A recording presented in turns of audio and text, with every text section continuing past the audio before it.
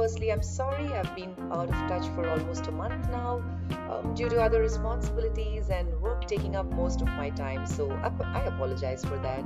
But here we are back again today, and I've got a lot of requests for this particular topic, probably a very vital and essential topic that plagues almost every Indian family, or even globally, I should say, and that is diabetes. So let's plunge right in.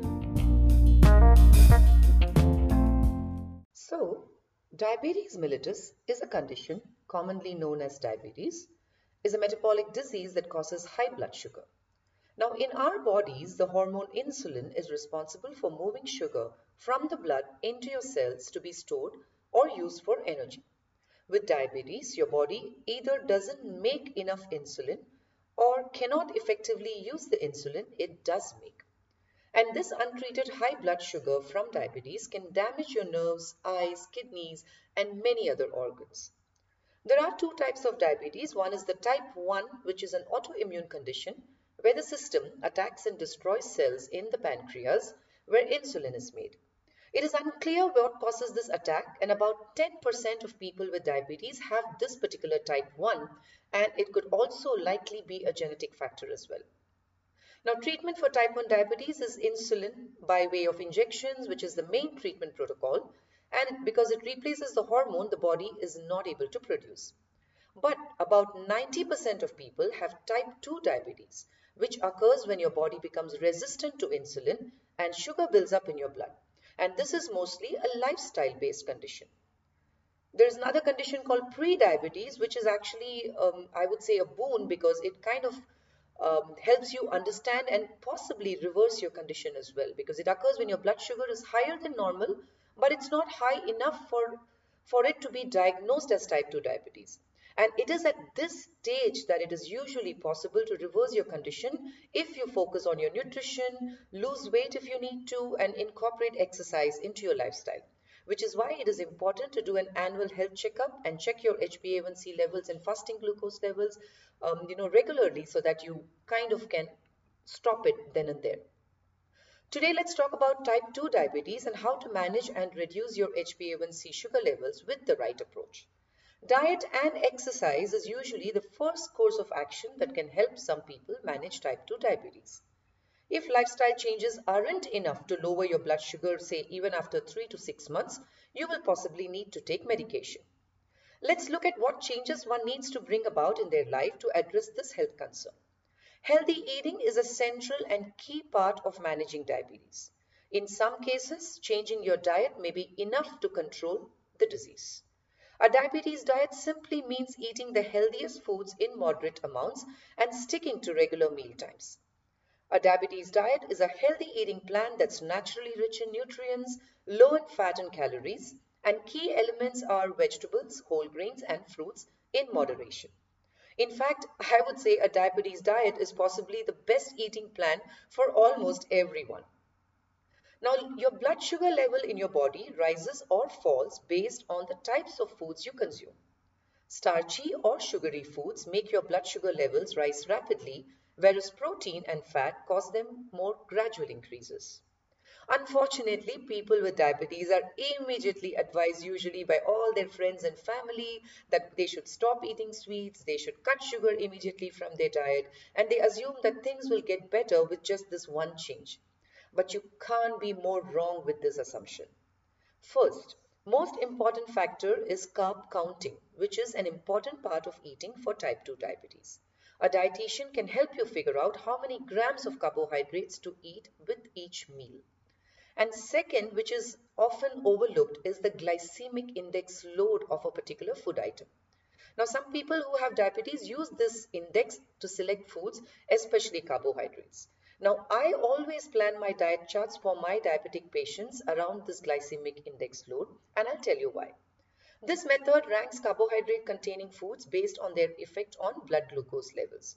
So choosing low glycemic index foods like your complex carbohydrates will help in keeping your blood sugar stable without too many peaks during the day. Now, some examples of low GI foods are controlled portions of whole grains accompanied by lean protein sources and good quality fats. Now, what this combination does is, besides keeping the blood sugar stable, It also ensures satiety, the feeling of fullness coupled with higher energy levels, which means making small and simple adjustments to your diet, like either replacing or reducing the GI load of your white products like your maida, atta, white rice by adding in low GI flours, like either adding in or combining them with low GI flours like your java, ragi, sattu, bajra, or maybe adding hand pounded rice, brown rice to your diet. Now, eating more fruits, vegetables, and whole grains, again, you don't necessarily have to avoid all fruits like many people, doctors advise diabetic patients that, just stop these fruits. But I would say rather space out the meals and fruit times in such a way that you don't overpeak your sugar levels. So in general, what is crucial in managing your sugars are to have timely meals with two snack meals in between the larger meals. So eating every 3 to 4 hours in controlled portions is the key to manage your diabetic profile. So what you eat is not as important as when you eat those and in how much you eat that particular food item. There are, of course, newer options now, a lot of fad diets, a lot of things going on the internet about people having tried out certain, diabetologists recommended 1 meal a day plans, intermittent fasting routines, time restricted feeding, etc. But in my opinion, one has to see the practicality and feasibility of any solution offered. I would think that having just 1 meal a day and going without food for the rest 23 hours is pretty counterproductive in managing your sugar levels.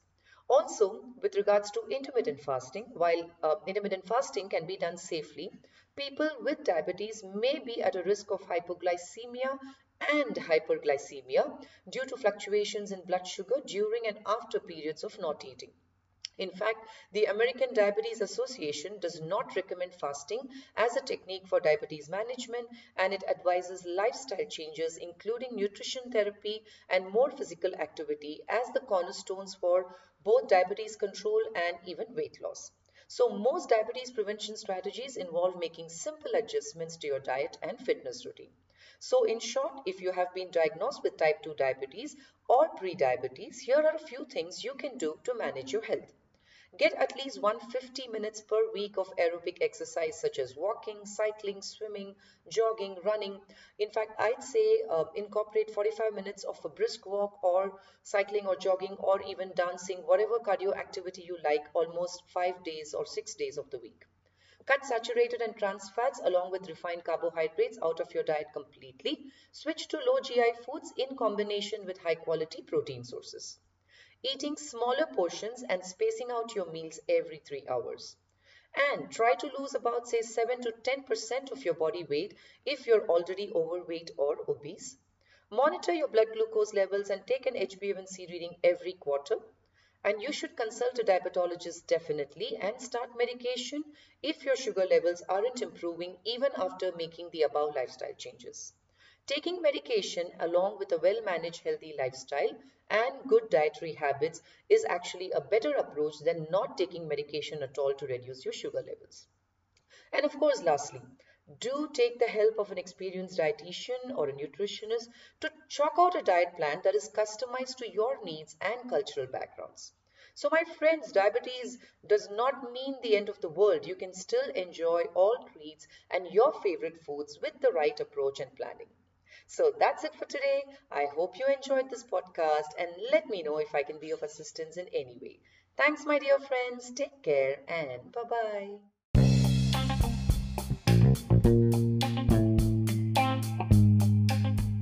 Dear friends, I hope you enjoyed this podcast.